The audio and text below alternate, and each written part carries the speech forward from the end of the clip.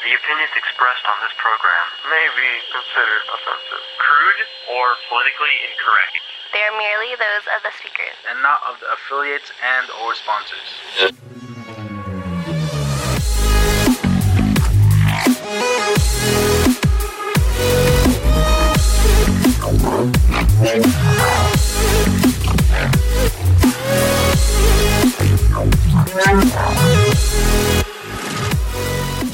Welcome to the first ever episode of the Multiple Perspectives Podcast, the podcast where we discuss controversial issues from multiple frames of reference. Coming up on this show, Ferguson, ALS Ice Bucket Challenge, and minimum wage increases. I'm your host, Kay, and sitting alongside with me is America's next teenage heartthrob, Joe. Hello, everybody. How are you today? I'm doing fine. How about you? Were you aware about that? That you're the next teenage heartthrob? No. I believe the current one is Justin Bieber? I only go for... Well, actually, he's not even teenage anymore, though. I only go for 18 and older. It's like a serial killer statement in there, man. So this podcast is a mutual creation between us. It's our reaction to mainstream media news. Indeed. Because what happens when you turn on CNN or Fox... They try to say what they want to say because of their own agenda. Well, I mean, it's impossible to be unbiased, right? Completely unbiased. Yeah. But that's what we're trying to do here at Multiple Perspectives. We're going to explore controversial issues like abortion, minimum wage increase, which is what we're talking about today, and corporal punishment, capital punishment. Yeah. All those controversial hot-button issues from multiple perspectives. And it's like in the movies when they use the title of the movie in the movie. Yeah. Like, I need a few good men. As the inaugural episode, let's have a little about me section. What would you like the listeners to know about you? My name is Joe. I'm a student in my final semester. Final semester at university. And just trying to figure out what to do with life, man. Just taking it one day at a time. 1 day at a time, 1 hour at a time. Well, my biography would be the same thing, actually. But what's different between us is you're studying communications, and I'm studying psychology. So as always, every episode, we're going to open the show with a segment covering the week's current news. And what's been on Facebook lately? Ferguson. Now, you want to give the summary of what happened in Ferguson recently? Well, what I know is some teenager got shot by a cop. That's all you know? That's all I know. Wait, is it another Trayvon Martin situation? No, it's more like another Oscar Grant situation. And what's the difference between that and Trayvon Martin? Trayvon Martin, Zimmerman was a civilian. This cop is an actual cop. Well, don't you think everybody on Facebook is exclaiming the fact that he's black? Would this be the same story if Michael Brown was a white kid? Probably not, no. No. It's going to be cop shoots kid, and that's it. Nobody cares. Yeah. But everybody cares when it's a white cop and a black kid. I feel like racism is only portrayed in the media when it's racism from white people against black people. When has there ever been a racist case from anyone else to an Asian person or anyone else to a white person?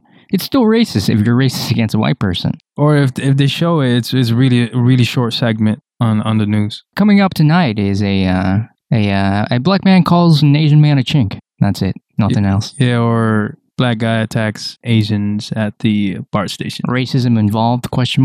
So what you found was the Purge, the real-life Purge, and what's the deal with that? I saw things like that coming up on Facebook, too. Yeah, so The Purge is a movie, Ethan Hawke, and there's this new one coming out, right? Right. Well, it's been out, and people are saying it's more gritty than the first one, but... Yeah, more the dark fantasies that people have of committing crime. So the premise of The Purge is it's a government-sanctioned event, and it's 12 hours where all crimes are legal. They say something like all weapons below class 4 are legal, so you can't use explosives, but you can use guns and baseball bats and whatever.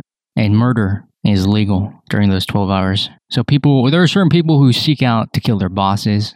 There are people who just kill randomly, people who kill homeless people. It says that crime is at an all-time low because of this.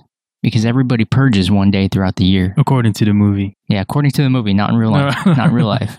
And unemployment is also low because people are seeking to kill homeless people. The weak and the poor are dying off in the film. Because they can't defend themselves. Yeah. And that has translated to real life because of Ferguson, kind of.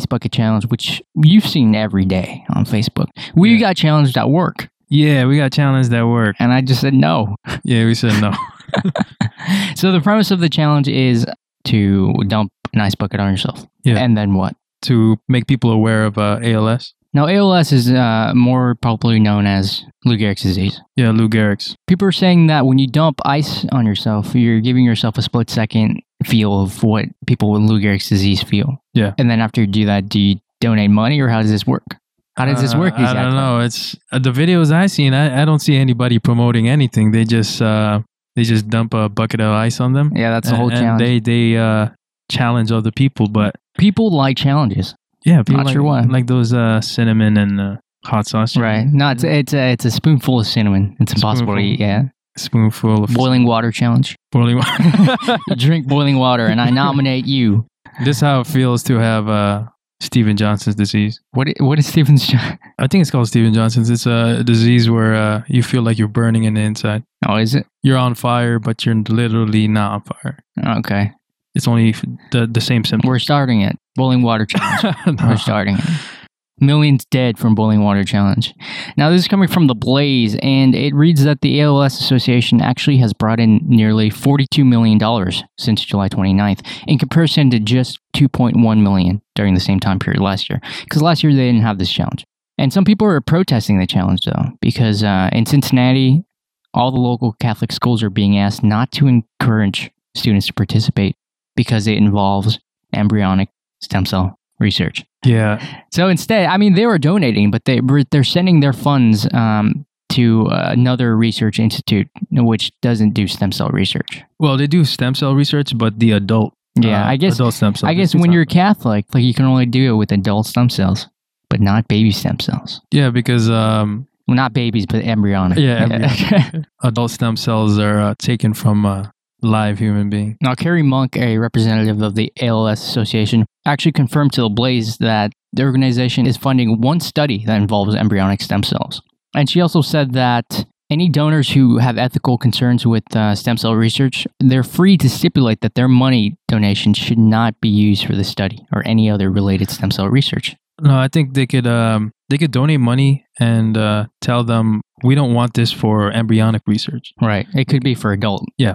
Does it really matter, though? Because once you put money in a pool, it's just a big pool of money. Well, if the association is true to their word, hopefully they don't even have to be. How could you prove something like that? You can't. But it makes people feel better knowing It's that. like you're throwing money into a bank account. Whatever money you pull out, how do you know whose is who? Yeah. It's just a statement that ALS Association is going to give you saying that, don't worry, your money is not going towards embryonic stem cell research. But on the other hand, the people who don't want their money going towards stem cell research, why not just not donate? Because they want to make themselves feel like they're contributing to something. I want to do something, but I don't really want to. It's just such a weird thought process, you know? Yeah. You want to throw your money into a pool, but you don't want your money used for something that they need to use it for. Now, the ALS Association recently announced that 21 new projects are planned because they got all that money, but none of those new researches involve embryonic stem cells. Is that something we can trust from the ALS Association? Because by law, they don't have to tell you anything. When you donate to a charity, do they have to tell you exactly where your money is going? No. I don't know. No, I don't think so. Because I've never really heard that. Yeah, they don't release a report telling everybody where their money went. You know, if you donate to Children's Foundation or whatever, they don't tell you exactly where that money's going. Yeah. It could be going towards the paychecks of people working there. Yeah, unless they want to, I guess. And when do they ever want to? When they get caught. The only way you can make someone confess is when you catch them. And then they apologize and say, we're sorry, we really never meant to do this. We really never meant to use your money for our own paychecks. Or giving myself a bonus. Now let's head into our first break here after this opening current news segment here. When we come back, we're going to start the week's topic of minimum wage increase. At first glance, what's your opinion on minimum wage increase? It's very, very confusing. Complex. Yeah, it's very complex. Complex. It's not black and white like most people think it is. Yeah. It's not you raise it or you lower it and that's it. That's not what it is. Let's head a break here. You're listening to Multiple Perspectives Podcast. Stay tuned.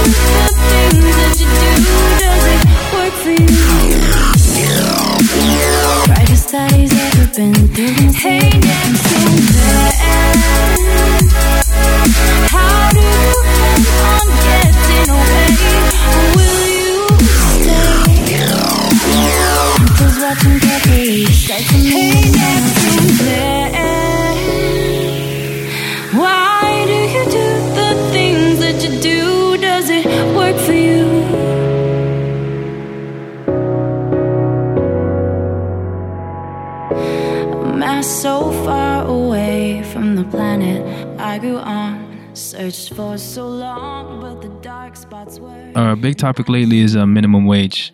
There's been multiple debates about minimum wage, according to an article in CNN by Elizabeth Hartfield. In February, the president issued an executive order to increase the minimum wage for federal contractors to $10.10 an hour. In Congress, it did not pass. In April, a bill to boost the federal minimum wage to $10.10 from its current rate of $7.25 an hour died in the Senate. Let's head back to middle school. How does a bill become a law? How does something become a bill? Schoolhouse of Rock. What? Schoolhouse of Rock? Oh, what's that? What's that TV show? The cartoon? The which cartoon? Schoolhouse of Rock. Schoolhouse of Rock? That is not a show, man. I'm a bill, man. What? I'm a bill. No, I thought that was just like a thing that it's just like one thing. It's an actual show. Yeah, it's a TV show. I don't remember. A bill becomes a bill by first our citizens voting for our representatives. Us common people. Common folk. Common folk or the low class. I'm just kidding. The peasants of this country will vote for somebody higher than them to represent them at Washington, D.C. The feds are going to be knocking on our door pretty soon if you talk like that. Oh, I'm just kidding. I'm just saying. We're being tapped, man. Our local governments will select a representative to go to Washington, D.C. and do the talking for them. So in our case, let's personalize this. We'd call up Mike Honda. Yeah. And tell him that, as citizens of this district, we want $50 an hour. That's or we want free ice cream on Sundays. And I want you to go to Washington, D.C. and propose a bill to the House of Representatives that there should be free ice cream on Sunday. Free vanilla ice cream on Sundays. Free vanilla. So then Mike Honda goes to D.C. and who does he pitch it to? He pitches it to the House of Representatives. Okay, so the House of Representatives, do they vote? Is it like America's Got Talent where they have a button? Is that what it's like? The X him out when he's talking. No, we don't want that. What I need is free ice creams and just burn. No, get out of here. Yeah. Nick Cannon's the host too. Brings him in, right? Hello, everybody. Yeah. Welcome to the House of Representatives of the United States of America. We got Mike Honda on the side here. And Mike Honda is from San Francisco originally. And he's here today with the dream for ice cream. Yeah, so he pitches it to his local congressman, House of Representatives, and then they draft a bill. If they don't like it, they can just tell him to get the hell out or what? Yeah, I think they vote. They have to have a consensus for a bill to come. So how many people are in that panel that he's pitching to? I'm not sure. I think he's pitching to the whole House of Representatives. I keep hearing numbers like 6-3 or 7-4, whatever it is. So I'd probably like anywhere from 7 to 15 people that he's pitching to. I think sometimes there's like a committee. Okay. It's called a congressional committee. That's right, yeah. I remember this from high school. Yeah, so they have this small room of selected officials to listen out on some issues. Okay, so they draft the bill, and the bill goes where? I think they have to have the Senate look after it. And the Senate is what, the 2 people per state? Yeah, the two people per states. So there's 100 senators out there. Now it says that in April, the bill died in the Senate. That 725 should go to 1010. That is a drastic increase. Yeah, it is. That's the last time it increased. What was it, 7 to 725 or something like that? I'm not sure. I'm too young to. Yeah, we were too young. We were too young to know. But I believe it was around $6.50 to $7.25. It wasn't like $5 to $7.25. $7.25 to $10.10 is like almost $3. And that doesn't seem like much, but people don't think about how much that affects. Well, we'll talk about that later. But this is the informational segment.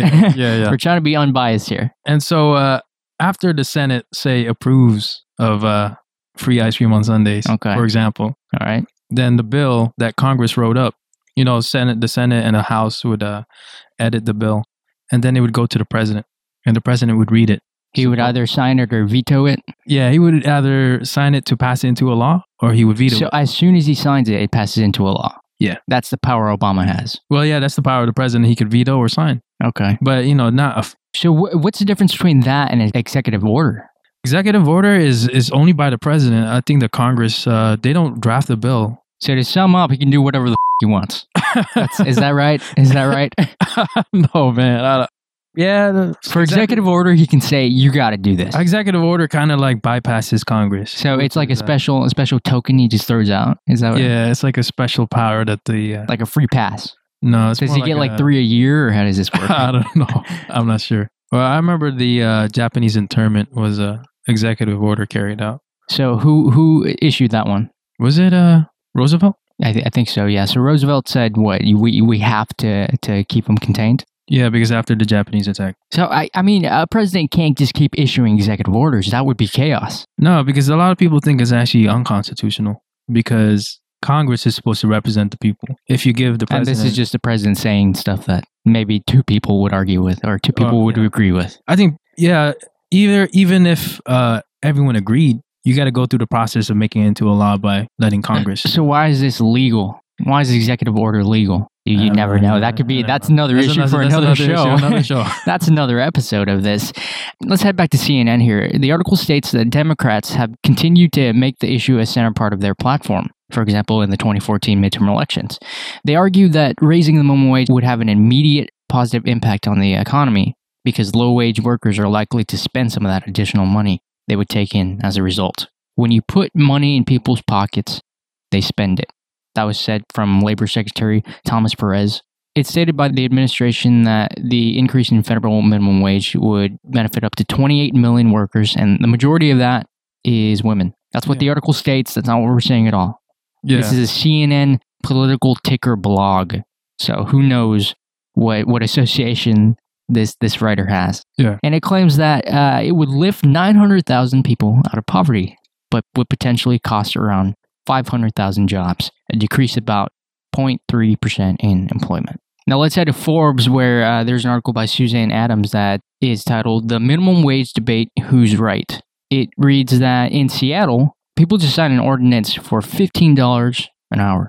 15. Yeah. It's mostly for people who work in airport-related businesses, but at the same time, 15. Right now, they already pay $9.19. $9.19 for the state minimum wage, which is already the highest minimum wage set by state. Out of all the states that have a higher minimum wage. Yeah, California is one of them, but we're not at $9.19. We're actually at $10 in 2 years or something like that. Yeah, in 2016, I think it's going to be $10. Yeah, but the thing with that is in SF in San Francisco, it's already at $10.55 with municipal minimum wage. The minimum wage is complex. It's set at one level. It's set at 3 or 4 levels. There's Fed minimum wage, $7.25. State, just separate by state. California, it's I think it's $8. $8, yeah, $8. And then there's municipal minimum wage. So the city. Is there anything beyond that? Household. I don't think there is. Kids, here's your allowance. But who knows? It could happen. Now, this was back in November. It said that Obama recently supported a Senate bill that would hike federal minimum wage from $7.25 to $10.10. Also indexed to inflation. I'm not sure what that means. Oh, so the value of money, it really depends on the inflation, like how much buying power you have with that dollar. So if they were to raise minimum wage by like only a couple cents, would that really help somebody buy more stuff? Somebody who works a lot of hours, maybe. Yeah, maybe. Just recently, last year, California passed a law lifting its minimum wage to $10 by 2016. So California is doing a gradual lift, just like Seattle. What's happening with Walmart and McDonald's is they've been staging protests, the workers, demanding that they need a living wage of $15 an hour. Because that's what it really affects, the fast food workers and Walmart workers, which is just depressing because Walmart will give you $8 an hour or $7 an hour, whatever the minimum wage is. Yeah. No questions asked. They will refuse to give you even more. Mm-hmm. And that's what really minimum wage affects. Yeah, mostly for retail workers and restaurant workers. Let's head to Kearney Hub, where there's an article that states Hyman stays neutral on minimum wage debate. Now, Governor of Nebraska, Dave Hyman, has been associated to a neutral stance on Nebraska's minimum wage. Now, I like this guy. Yeah. Because he considers both sides. What he says is that it's going to be one of the toughest decisions for the people of Nebraska to make a judgment on, because they're going to get an opportunity to vote on it in November. If approved, the measure would boost the minimum wage to $8 an hour for 2015, with the next step to $9 an hour, kicking in on January 1st, 2016. Now, he says that there's a concern on one side that people can't make enough with minimum wage right now. But on the other hand, there's concerns that employers, especially small businesses, might have to lay off people if minimum wage increases. What he likes is raising the state minimum wage following a Fed increase, which is what they did before, because that has the support of both business and labor. And why do you think that is? I think it's because it gives the business more time to adjust. It doesn't give the pressure of the state to make the decision. So let's say federal minimum wage increases to $10. So then California follows with $10 in 2015. And then 2016, the state minimum wage goes up to $10.50. Does that really help? I don't see how that is different from raising state minimum wage before Fed increases. Because state minimum wage can't be under Fed minimum wage, right? Yeah, it can't that's be against the law. Yeah, federal law. So that's how you know a state is cheap, because it's at Fed minimum wage. No. They have different viewpoints of minimum wage. If a state is at minimum wage, I guess usually they're gonna go to the side where we support small businesses. And states that have higher than the federal minimum wage, I think the majority of them say. What defines a small business? I don't know. Exactly. Like right? more than 20 or less than 20. Because we could start a company right now, and I could be the CEO, and I could pay you in cash. I wouldn't have to pay minimum wage. At all. Certain laws. I think the minimum wage laws has to deal with how many employees you have too. Oh, does it? Yeah. I've heard a number that says 4 employees, but I'm not sure. So what if we started a company, I was the CEO, and I hired 10 people, and I paid all of you in cash? The minimum wage, would it affect me? Would that be even legal? Yeah, that's a hard question. I need to consult my lawyer. Yeah, your attorney. Call it attorney. It's much more intelligent when you call it attorney. So seriously, this Dave Hyman guy, he's got a good idea with increasing minimum wage after Fed increases minimum wage. That's when you should increase state minimum wage. But the thing I don't understand is just how would that be better than increasing it before Fed increases it? That's the question I'm asking. And that's the question that is going to be an open topic discussion for a while. According to another CNN article in the money section titled Cafe Charges Customers 35-Cent Minimum Wage Fee by Ben Brody. It was published in 2014, a couple weeks ago. And so this cafe in Minnesota called Oasis Cafe, Stillwater, Minnesota. Every time their customers paid on the bill it showed a minimum wage fee of 35 cents. Min wage fee. Min, M-I-N. That kind of hides it for people who don't really look at the bill. Yeah. Maybe they saw Minnesota? Minimum wage fee. Some patrons of the store disagreed with the decision that Oasis made of putting a minimum wage fee on their receipt. Some of them complained on social media. Others supported the business by saying that the company or the small business wants to show that because the increase of the minimum wage in Minnesota, the company had to pay their workers more. So the Minnesota actually increased their minimum wage to $8 an hour. So whatever they were paying, $7.25 or whatever it was that they were paying the employees, now it has to be $8 an hour. So the people who run the restaurant, it's still considered a small business, I guess. Yeah. They did 35 cents on each bill to make up for the fact that they have to pay $8 an hour for some workers. Now that's a political statement if I didn't know better. Yeah, they didn't add it to the total bill like the burger is. Yeah, they did not. They put it, it's right there, pretty clear. Yeah, it's not, the burger is not $21.35. The burger is $21, your subtotal, plus a tax, and a separate, with an asterisk, minimum wage fee. Minimum wage fee. The owners of the restaurant, Craig and Deb Beamer, say that it's the most honest and transparent way to communicate a significant increase in operating costs. Now, I don't disagree with that.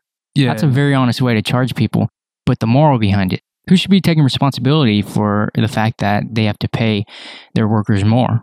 Because the increase in minimum wage does not affect the owners. They're not earning minimum wage. No, they're not. But they affect the owners by taking money out of their pocket. By paying their workers. Yeah, that's what they have to, that's how it affects them. They have to pay their workers the extra 75 cents or whatever it is. 35 cents. Yeah. It wasn't necessary to add, to actually show it on the bill, but they did it to show the public that this is how much extra we have to charge you or to pay our workers. And on the other hand, there are a lot of people disagreeing. I would believe most people disagree with it because most people don't want to be charged more. Yeah. Most people would love getting more money in their pocket, but don't want to be charged more. Now that right there is just an unjust statement by itself. People are writing that a good business owner will raise the prices if cost of doing business goes up. Now, that's true to me, because if something goes up, they're going to have to raise prices or they're going to cut back on what they're serving. Yeah. Portions of restaurants, I've noticed myself that portions continually get a little smaller gradually. Yeah. You know, instead of increasing the price, they decrease the portion they give you. So that's another way to save money. But this wasn't the only case. Back in February, diners at 8 Gators Dockside Casual Eateries in Florida found a 1% surcharge on their checks designed to generate the additional revenue needed to cover the costs of complying with the Affordable Care Act. It is a political statement. That one is, but the owners of this restaurant are claiming that they weren't trying to do a political statement. They were just trying to make up. Yeah. But who knows? They didn't have to, but they did so. They wanted to. They have the right to. What's your opinion on this couple here running this restaurant? Would you support something like this, or would you be against it? Let's say as a diner there. You know, I'm there just to get the food, man. Yeah, I'm not here to read any political statement on a receipt. But it's a clever way to put it in a bill. They didn't have to, but for them, they want to show it subtly. I think it's a classy way to go about it, but not the right way. Well, what would be the right way? There is no right way. That's the trick of this minimum wage issue here. I think before the $8 increase, they were worried that if they increased the price of the meal, people would stop coming. People would stop coming. So what they did is they separated the 0.35. That's where the honesty comes in. Yeah. But it's still, I think it's still immoral to have to charge people more just because their workers are getting paid more. As a business owner, shouldn't you be responsible for something like that? Yeah, but part of the business is making money and paying your bills. So they would have to pay more. At a cost of losing certain customers. Yeah, they would have to raise the prices so that they could survive. Yeah. But either way, if you lower the portion size or increase, you're going to lose customers either way. So I mean, it's a lose-lose situation. They're going to lose something because of the fact that certain people working there are going to benefit from the minimum wage increase. So there is a beneficiary, but there are also people hurting from a beneficiary. It's like saying there's no victimless crime. Yeah. There's no bill that benefits everybody, or there's no law that benefits everybody. Yeah, it's either going to hurt some and benefit others. That closes up the informational statement on this episode of Multiple Perspectives. When we come back, we're going to get a little angsty about the cons of raising minimum wage. You're listening to Multiple Perspectives Podcast. Stay tuned.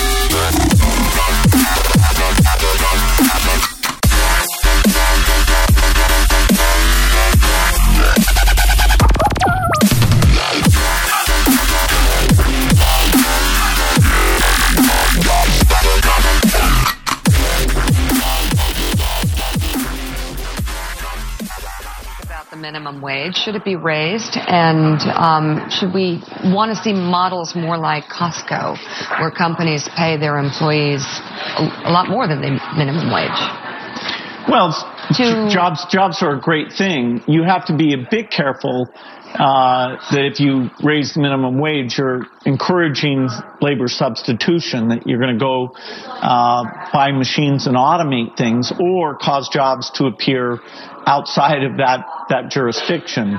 And so within certain limits, it doesn't cause job destruction. But if you really start pushing it, then you're just making a huge trade-off. And you have to say which are the households that end up benefiting. Is it much more the teenager in a wealthy household, or is it that household in poverty? A lot of the problem there is that those people don't have many hours. It's not the actual wage level. Like fast food workers. I mean, a lot of those people are households in poverty. It's 88% in non-poverty households. So there is about 11% of those are from the poverty households. But anyway, these are complex issues. It's not as simple as just saying, okay, raise the wage, and all of a sudden, and you talked about something else. So what is Bill Gates saying there exactly? In layman's terms. In layman's terms. A lot of people will listen to that and they have no idea what's going on because we're so used to casual topic statements.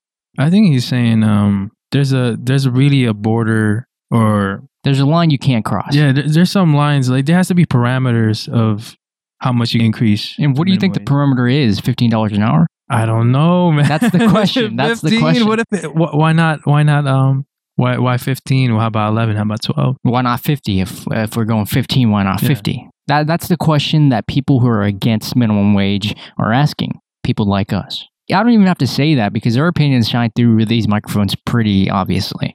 Now, I'll state it anyways for people who don't really know. So we're against minimum wage increase. But if you can't argue for the other side, then you're ignorant. Yeah. That's the point of this podcast.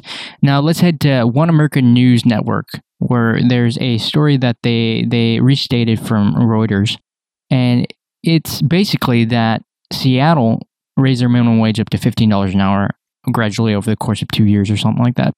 And now people are trying to repeal that ordinance. Now, what does that say about the ordinance itself? Because once that ordinance comes in, they've already raised the minimum wage maybe $1 or $2. And is it people noticing the fact that minimum wage increase isn't helping anybody, that they're trying to repeal it now? It's too much. 15? Well, that's 15 over the course of 2 years or something like that. But it's already raised, I don't know, $1 or $2, and people are noticing that it's not helping. That's just my opinion. It's not helping anybody. Now they're trying to repeal it, and the efforts are failing because there's so many people thinking, why should we get less money for working a job? Yeah, or I think people are noticing that those who do want to start a small business, it's going to be very hard for them to... as it is already. Yeah. It's already hard as it is. How are you going to grow if... you have to pay everyone $15 an hour. Yeah. That's the case that people who are against minimum wage are asking. Now, Seattle is one of the several cities who are leading the national push by Democrats to raise minimum wage. And they're already at $9.32 an hour, which is pretty high for a state minimum wage. I think California is at 9 currently, and it's going to be 10 by 2016. And the group argues that the measure illegally discriminates against franchises, many of which have fewer than 500 employees, because it would force them to pay employees $15 an hour within 3 years, while other businesses would have more time. That's their argument there for repealing the minimum wage ordinance. So what do you think is going on in Seattle? I mean, they just wanted something, now they're taking it back. Well, let me ask this. Do you think the people who are trying to repeal it, how many of those people do you think are the same people that tried to get the $15 an hour increase? Probably a few of them. I would say a good number. Probably, I don't know. Because people don't switch sides until they see the effects of what they want. Yeah. Seattle is going to experience this. I mean, $15 an hour, man. Is everybody from the state just going to flock to Seattle if that happens? I don't know. It's already happening locally because San Jose is $10 an hour and the city we live in is $9 an hour. A lot of people are flocking towards that city just to work. And if that happens $15 an hour from the difference of $9.25 or whatever it is, that's a $6 difference almost. But then all those flocking to San Jose would have less hours because all the... That's the argument. That's the argument. That's where it doesn't work. Supposedly, yeah. In theory, if you were a business owner, if you were a manager or a boss or whatever the word is currently, you have to pay everyone $2 extra. You're either going to cut workers or cut hours. Yeah. And the other only option is to get more money in, to get more customers, which is impossible. That's just not possible. So it doesn't really benefit customers either. Because what would happen to the customers? The price increases. Price increase. Yeah. Or there's less employees to actually help you with products. Is there anybody in the store? No, there's only one because we're getting paid $50 an hour. There's only one worker right now, sir. Can I speak to your manager? I am the manager. Can I speak to your sales clerk? I am the sales clerk. Can I speak to somebody in the back? Can I speak to the custodian? I'm the custodian. Pretty much there's only going to be one because, well, I mean, that's an extreme theory, but you get the point of what we're saying here. Let's head back to Forbes where there's another article by William Dunkelberg. Why raising the minimum wage kills jobs. Now, that's a very straightforward, opinionated topic right there. That's a very straightforward headline written by William Dunkelberg. Dunkelberg is a chief economist for the National Federation of Independent Business. So he knows a few things about a few things. Yeah, and he's also a professor. Okay, all right. Emeritus at Temple University. So he states that the minimum wage is a major anti-jobs policy. 10 states have already announced an increase in their minimum wage effective January 1st, mostly because their legislation requires an adjustment to the Consumer Price Index inflation measure. $10 an hour for San Francisco. The state of Washington has $9 on average. Pretty much the only states that people are talking about is Washington and California, because these are very, very, very Democratic states for the most part. And most Democrats will vote for a minimum wage increase, and most conservatives will vote against it. We're saying most. Keep that in mind. We shouldn't get hate mail for saying something. We don't want to say something direct out of... Right. You know. But these Democrats who are voting for a minimum wage increase, or even the Republicans who are voting for a minimum wage increase, I don't think they're thinking about long-term effects. They're thinking about, if we get the $2 an hour extra. Yeah, it'd be nice for... Yeah, it'd be nice to buy extra clothes or food or whatever it is. So Dunkelberg says that if raising minimum wage really supports spending and stimulates the economy, if that really works, why not make the minimum wage $50? Why don't you make it $100? Now, this would provide someone working 2,000 hours a year with an income of $100,000, eliminating poverty and stimulating the economy. Obviously, $50 an hour would be detrimental to employment, as is $7 an hour. It's just a matter of degree. Now, what's he saying there? Is it that $7 an hour is already detrimental and $50 is already detrimental? Because 7 is too low, 50 is too high. Yeah. It's just a matter of how it affects the economy.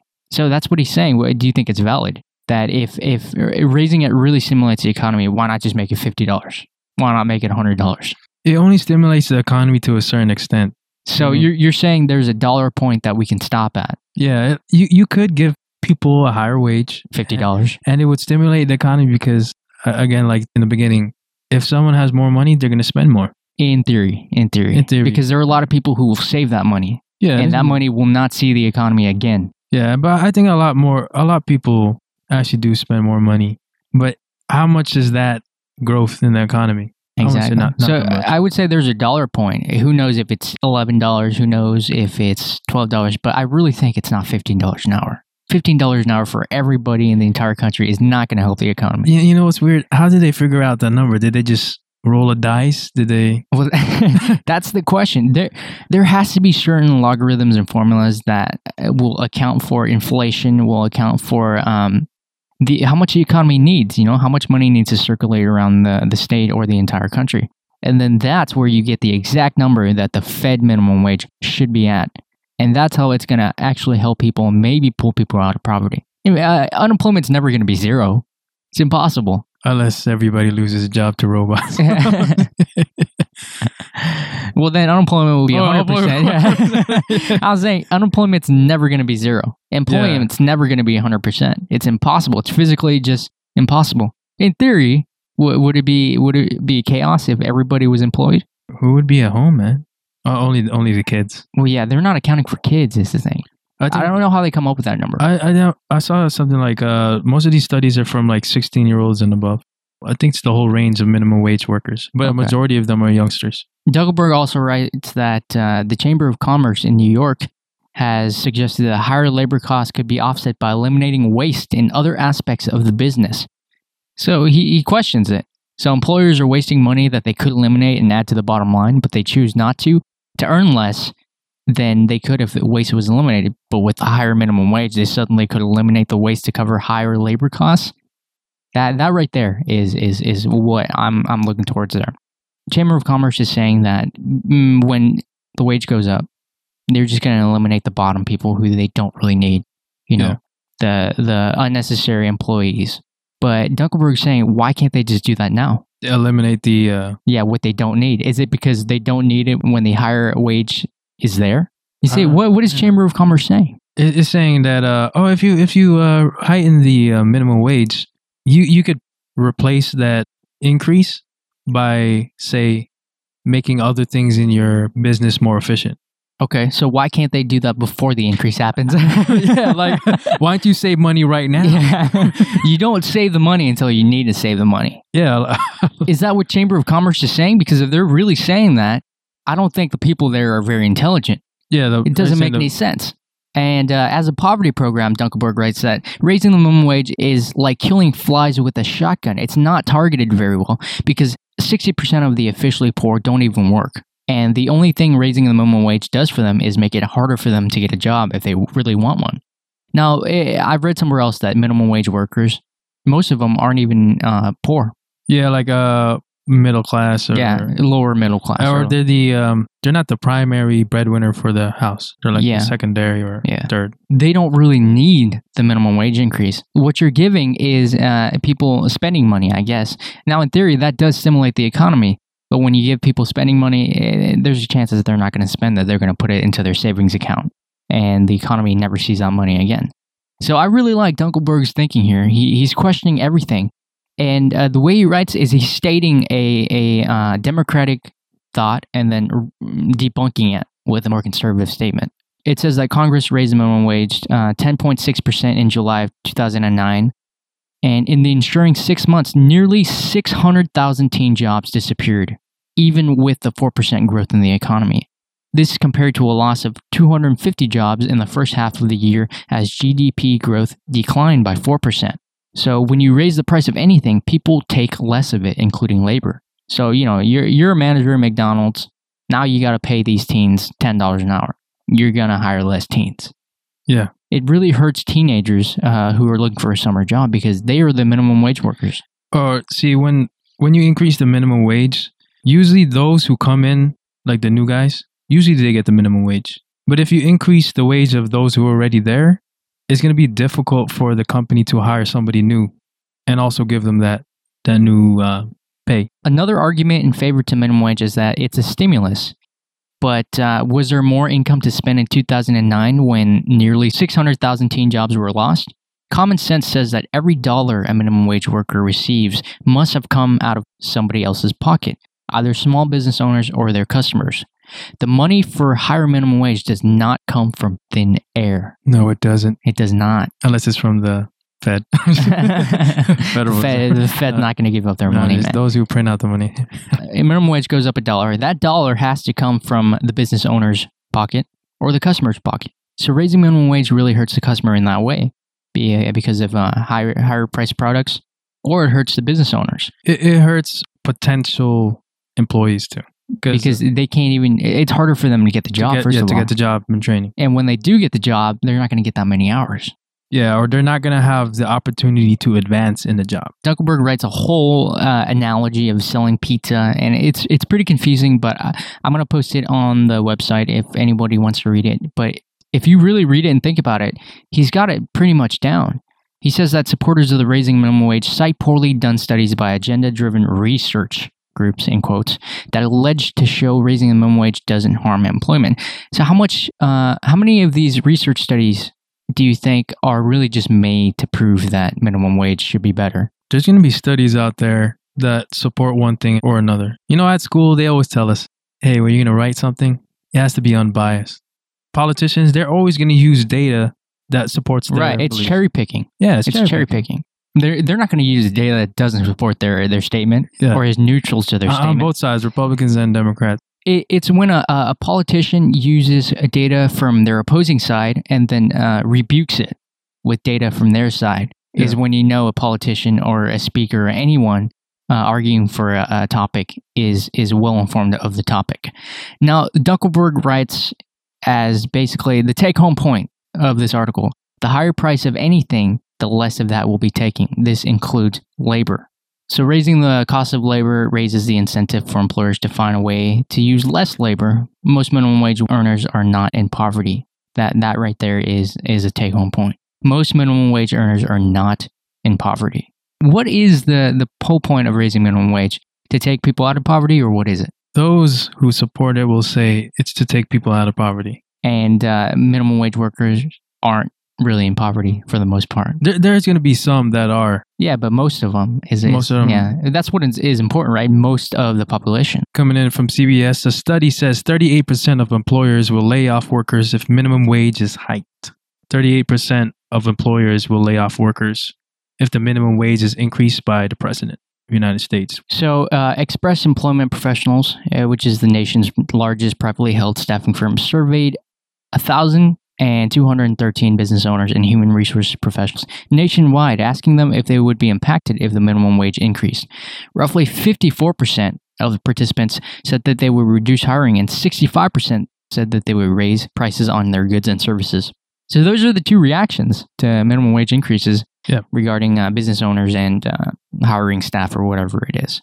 At Express, they're deciding to go directly to the employers who make the decisions to find out what a minimum wage increase to $10.10 would mean for them specifically and for the economy in general. Most of those who were in the study, 213 of them surveyed, paid their employees currently the federal minimum wage of $7.25. So that increase of around $3 would negatively affect them. How would it possibly affect them? That's my question. How would having to pay your employees more affect you positively? Well, that's coming up in the next segment. That is coming up. That is coming up. I can't think of it personally, but there are articles that say there are positive effects.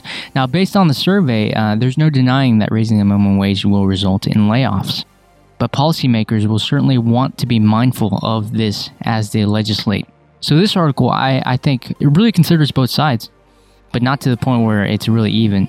They're saying that it will definitely lay off some people. Yeah. That's impossible to avoid. But how you go about reacting to the minimum wage increase is what really matters, if it should really happen. Now, that closes up the segment for the cons of this. And when we come back from this next break, it's time to talk about how minimum wage increases could really positively affect citizens and or business owners. You're listening to the Multiple Perspectives podcast, and we're talking about minimum wage this week. Stay tuned.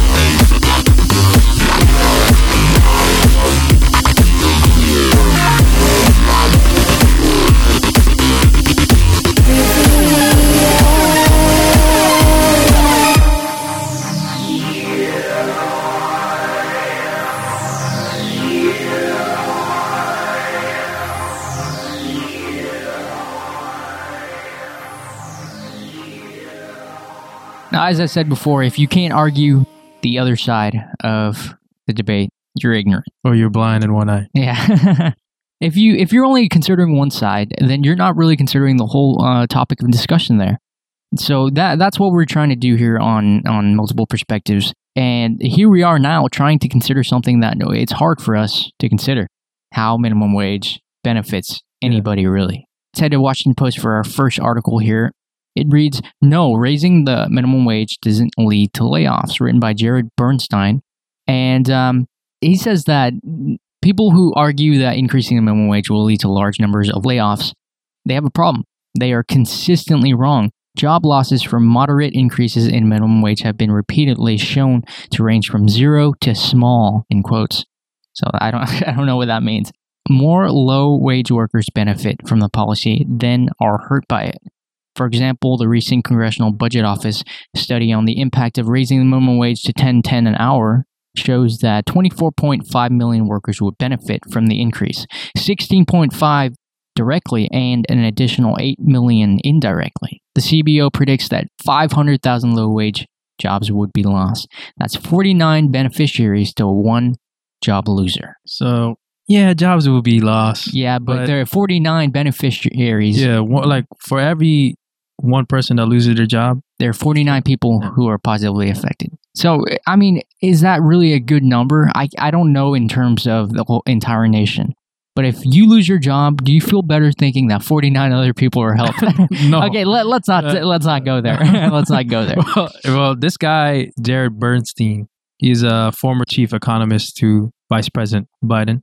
He's saying that those who argue that the minimum wage will hurt business is wrong. It would actually help business in some way. If you pay a worker more money, they're gonna work more harder.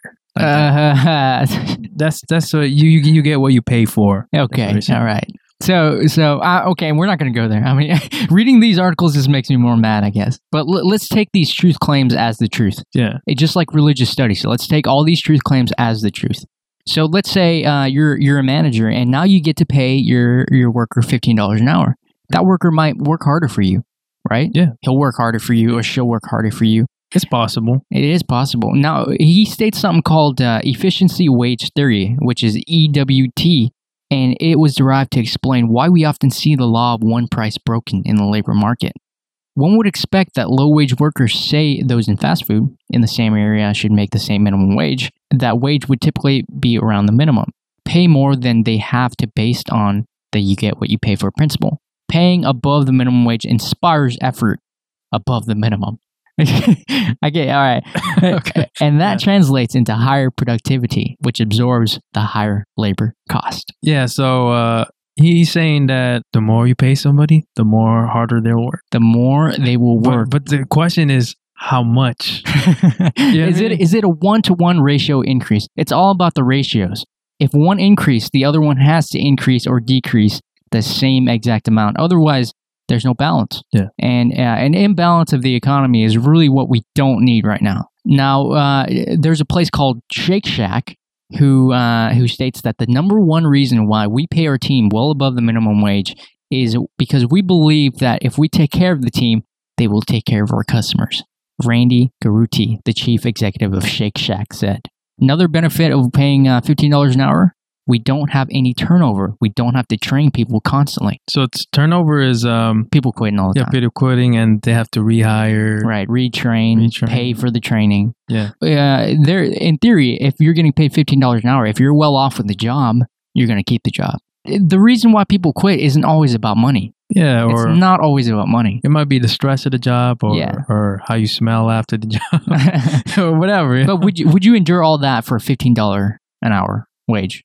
Not everybody. Not everybody, but the general, that's where I like this argument. Yeah. That less turnover, less training, less hiring, that really does save the business some money. And in turn, the teenagers or whoever's working this job are going to go out and buy video games, watch movies or whatever, stimulating the economy. Not sure how long of a term that will take to actually have an effect on the economy, but it will have an effect at some point. What I don't like about this Washington Post article is he does not consider the other side. He does at some points, but he doesn't really state how their arguments are valid. But I do like how he clearly states the efficiency wage theory, that you get what you pay for when you hire a worker. Now let's head back to One American News, where there's an article titled San Diego Council Approves Minimum Wage Hike to $11.50 an hour by 2017. So in San Diego, the municipal ordinance is that they get $11.50 an hour by January 2017.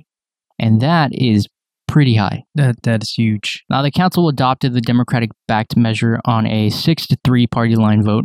Supporters with a number of small business owners in the city, that's who is negotiated among, but it remained opposed by the local Chamber of Commerce and the California Restaurant Association. Supporters of the bill say it would add $1,400 to the annual average pay of employees who are now at a slightly above minimum wage, pumping an additional $260 million per year into the local economy for low-income residents to spend on food, shelter, and clothing. Once again, another argument saying that more money into the workers, more money coming out of the workers. Yeah, more spending. The opponents, like in our previous articles, would say, again, the companies would either have to lay off workers or pass the labor costs to the customers. And once again, we're talking about how many people it benefits versus how many people it hurts. I would say that people of San Diego would say that it benefits more people than it hurts. People are getting more money, but maybe one person's losing a job. One or two people are losing jobs. The total number of workers getting paid higher pay is expected to grow from at least 172,000 next year to as many as 214,000 in 2017. This measure would also give an estimated of 279,000 workers a chance to earn up to 5 days of paid sick leave. Food workers would actually benefit the most on a proportional basis, with 60% of that group getting a raise. So we're really looking at fast food workers, which is that a big portion of the nation? For the jobs? Yeah. I don't know. I'm not sure. Probably, well, it's a big portion of minimum wage workers. It's almost the entire portion of minimum wage workers. So those are the ones benefiting, and those are the ones that are likely to be spending more money. That's where I agree with. Those people are going to spend more money. Most likely, yeah. Most likely. According to an article by Laura Shin, fast food worker protests over minimum wage spreads across the globe. So around the world, it started here in America. Fast food workers like at McDonald's, KFC, and other fast food restaurants, people are protesting to have a $15 an hour wage, which is a huge. Let's not go there. Let's state what's going on here. So everywhere around the world, from Oakland, California, New York City, Miami, Philippines, India, Seattle, there's been people protesting. Fast food workers have been protesting for a higher wage of $15. Fast food workers in at least 33 countries and 80 cities on 6 continents will join the U.S.-based counterparts for an average of 230 strikes and protests worldwide. This happened a couple months ago? No, this is happening all over the world, like you said. UK is pretty big on this right now. A reference to contracts in the UK that an estimated 90% of McDonald's workers have signed that they don't guarantee them any hours, but expect workers to come in whenever they're called. So that's the argument for raising minimum wage from these workers. Yeah. Is that when they get hired for $8 an hour, they're not guaranteed 20 hours a week, 25 hours a week. But whenever they get called, hey Joe, we need you in here. Yeah, from personal experience working at fast food, yeah, it's kind of true. They call you out of nowhere and they expect you to come in, right? Yeah. You could say no, obviously. You could say no. But what happens when you say no is you don't get called in next week or your hours get cut next week, something like that. You never get called in again as a statement from the boss. And for that, people are thinking they should get paid $15 an hour because of those troubles they have to go through. Yeah, that's true. Yeah. Ideally, everyone should be paid for the what they're working, because a lot of fast food workers are overworked. A lot of minimum wage workers are very overworked. The work they're doing doesn't match what they're getting paid for. But raising that minimum wage, I don't think that's the answer. Yeah. At least to $15 an hour, I don't think that's the answer. After you give them 15, how long are they going to stay there? Who knows? Who knows? Now, organizers in the Philippines, this is a little lighthearted. They held a flash mob inside the Manila McDonald's, singing and dancing to Let It Go from the movie Frozen, urging McDonald's to let go of its low wages and allow workers to organize. The employers might say let it go too. Yeah, they'd say the same thing back. Let go of the employees. Yeah, that's risky there. That's risky. Yeah, it's not a union job. You can't be doing those things. But if these people are so passionate that they're risking their jobs to get an increase of their wage, that's passionate. I fully support that. But I don't fully support what they're after. I don't know if that raising the minimum wage to 15 will actually solve all the problems. Well, in America, you can't really solve anything anymore. In America, you can only deal with, handle, or change. Can't solve things. When was the last time we solved something? Landed on the moon? That was way back when? 1960. Now let's head to thinkprogress.org for our last article of the pro statements here. Think progress, Joe. Study. A minimum wage hike would stimulate the economy. Where is this study coming from? We don't know, but let's take it as a truth. Daniel Aronson and Eric French, economists at the Federal Reserve Bank of Chicago, provided an estimate of the effects of the aggregate household spending of the minimum $9 an hour wage proposed by Obama in his 2013 State of the Union address. They found that raising the minimum wage by $1.75 would increase household spending by about $48 billion the following year, which amounts to 0.3% of GDP. Now, GDP, you know pretty well. What does GDP include? It's the gross domestic product of the United States. So I think that's what the United States manufactures, and is it trades overseas? No, is how you compare nations, you compare GDP or? Their economic power. Okay. GDP. If the possibility of job losses is taken into consideration, the authors calculate that spending would still go up by $28 billion or 0.2% of GDP. Most studies show that minimum wage hikes do not result in job losses for various reasons. You notice most articles that we have, most studies suggest either for minimum wage or against minimum wage. Yeah, so how does that add up? It's like 75% of articles suggest this one, but the other 75% somehow also suggest the other one. Yeah. So where are these studies coming from? Who are these studies funded from? Are they really studies? But this guy makes an interesting point that even if we factor in job losses, it's still 0.2% increase of GDP. Now, that doesn't sound like a big number, but it is for where we are right now. Now, it reads that minimum wage earners tend to be low income and are likely to spend more of their income. Once again, another argument for increasing minimum wage. Raising their wages is particularly beneficial. They say that in the near term, a minimum wage hike can stimulate economy activity by putting money into the hands of people who are likely to spend it. More money. More problems. More honey. More money, more problems. No money, no honey. More money, some honey. Now, yet a minimum wage increase now may be especially important since low-wage jobs have led the recovery, comprising of 58% of jobs all created. There you go. There's the nation's proportion of low-wage jobs. But, you know, most of these jobs are going to college graduates.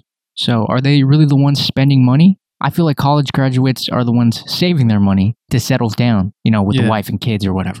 Or to pay back some signed papers. Yeah. A minimum wage increase may reduce violent crime and lift millions of people of color out of poverty. Like, again, from the previous article, the fast food industry, where many of the strikes have occurred, is a prime example of the effects of a low minimum wage. A McDonald's employee must work 1 million hours a year to earn as much as a company's CEO. Now, I like how the article ended with something like that. But I don't like how it's not even sourced or anything. It's just a little stat that the guy decided to throw out at the end. This was written by Cameron Davis. Okay. He's a guest contributor. You got to remember where the source is because we're right now on thinkprogress.org. Now, which side of the political spectrum would you say this website is on and we're just guessing, throwing out a wild guess.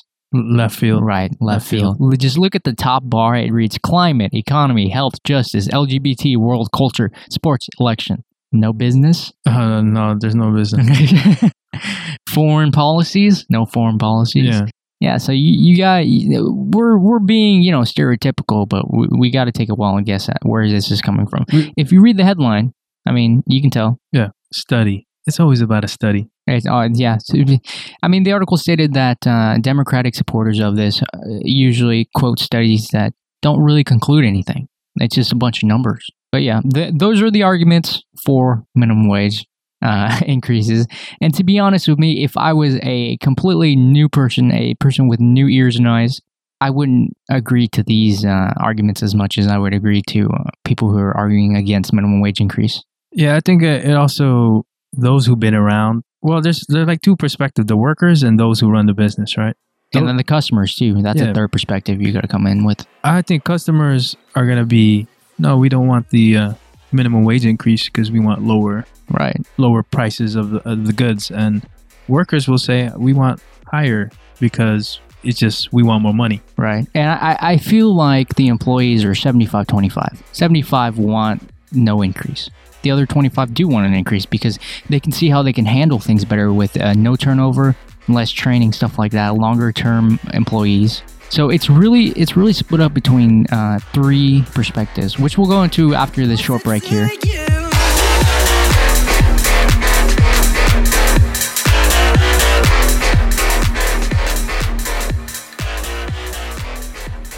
Like we said with the minimum wage issue here, there are three main perspectives, because there's always more. Always going to be more perspectives. The customer, the employee, and the employer. Who do you think has the most important perspective? I think it would be the employer. Do you think the employer has the most to do with stimulating the economy, though? Yeah, that's a hard question. I wouldn't make a blank statement like that because I know everybody got to work together. Okay, so you're saying that if everybody works together and cooperates, we get the best results. Yeah. I'm saying the same thing, but not every. Who is going to cooperate with their employer? You know, is an employee going to compromise and say, instead of 15, can we get 12.50? You know, which employee is going to say that? Nobody. Yeah. If you go on Facebook, I feel like maybe the people I'm friends with, they're all liberal thinking with this minimum wage issue. I guess because most of them are working minimum wage. There's so many articles posted about how other places have higher minimum wage, like $15 an hour, and that California should have a higher minimum wage. Now, California's economy is already in the shitter as we speak. Yeah. Is raising minimum wage to $15 an hour going to get it out of the shitter? We've already attempted to do that by trying to make marijuana legal. Yeah, but there's also other factors. I mean, like taxes and look, imagine a state with a higher minimum wage, but then all the goods are expensive. Yeah, so no one's really buying anything. Like a place with a lower minimum wage with reasonably priced goods is a better place to live than a place with a high minimum wage and expensive goods. Which one of those states do you think has the better economy? A place with reasonable price goods? Yeah. That people are still spending their money, but they're not making as much. Maybe they won't get that vacation to Africa every summer. They could. They just have to learn how to save money. Save money. It's all about the balance of how you spend your money, how you get that money in, and how much you work. And on Facebook, on Reddit, on social media, Twitter, everyone is supporting the minimum wage increase. But after that goes up, how many of those people do you think are going to regret that support? I think they might not notice. It's going to be those who don't have a job that's going to not like it. That are going to get hurt? Yeah, because those who are getting paid $8 an hour currently, and they get boosted at $15 an hour. All right, I'm getting paid extra money every week. But are they really thinking about the people who don't have a job and are currently looking? They're not. You see, it's all about thinking about the issue in another person's shoes. Yeah, empathy. Or is it empathy? It's empathy. It's empathy to a point. There's unintended consequences for every decision we make. Just like there's no victimless crime. There's no law or a bill or ordinance that isn't going to hurt somebody. So California is in the shitter, like I said. If it raises to $10 an hour, I don't think it's going to help us get out. I mean, $10, it's not a big difference. It's not $15 an hour like Seattle. But what happens when 2016 hits and we get $10 an hour? My little brother is going to have a hard time getting yeah, or whatever. The younger high schoolers, currently attending college kids, those people are going to have a hard time getting a job. Those are the big spenders, you know, man. Going to movies every weekend. The trendsetter, they buy whatever they want. yeah, those are the big spenders. They won't have that many jobs available to them because, you know, numbers are getting thrown out. 600,000 jobs were lost back in 2009 or whatever. And that's just the case of it. So if you were really to throw out one single sentence about the minimum wage increase or decrease or whatever it is, if you want to talk about it, to someone who is completely ignorant, what would you say? This is tough, man. Yeah, it is tough. That's the whole point of the podcast. I'll probably say it's more what you do with the money than how much you make, maybe. It's not about the size of the boat. It's about the motion of the ocean. I don't know. I would really educate them on both sides because, as always, you need to consider both sides of an argument. We're pretty biased. I mean, it's impossible to be unbiased, but we're less biased than a lot of other people. I won't say biased. I would say everyone has their own opinion, a strong opinion. Yeah. And we're definitely for the cons of minimum wage increase, but we're not going to just wipe away the pros. Yeah. Because the cons just relate to us more. I don't see any minimum wage increases helping me in the future. Yeah. So, but again, it's not all about us.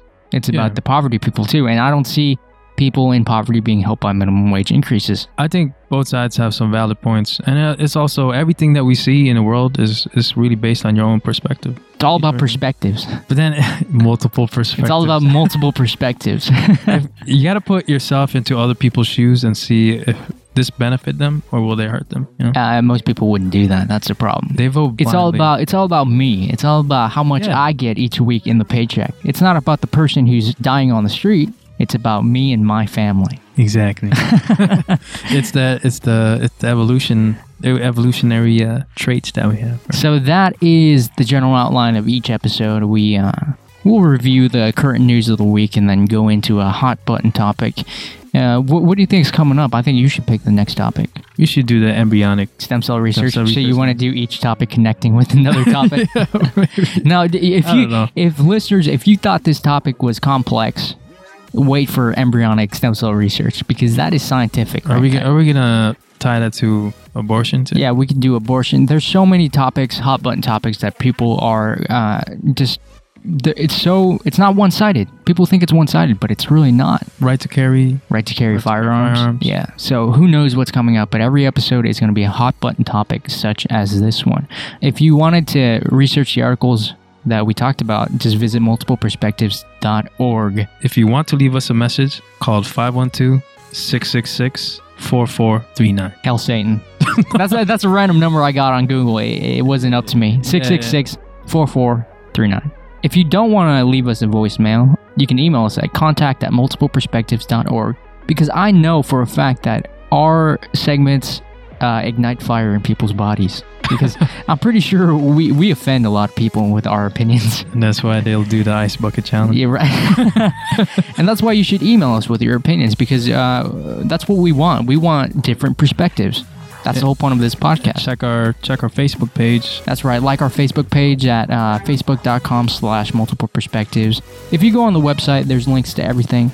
And pretty soon we're going to have a lot more content. If you visit our Facebook, there's articles every single day about current hot button issues.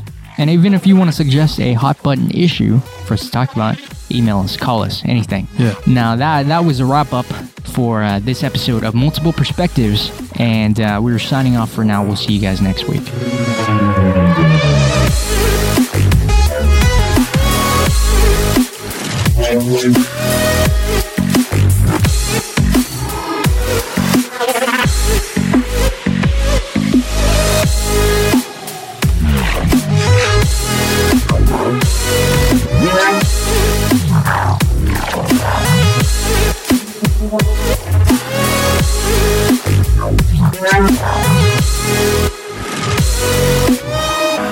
You're listening to Multiple Perspective.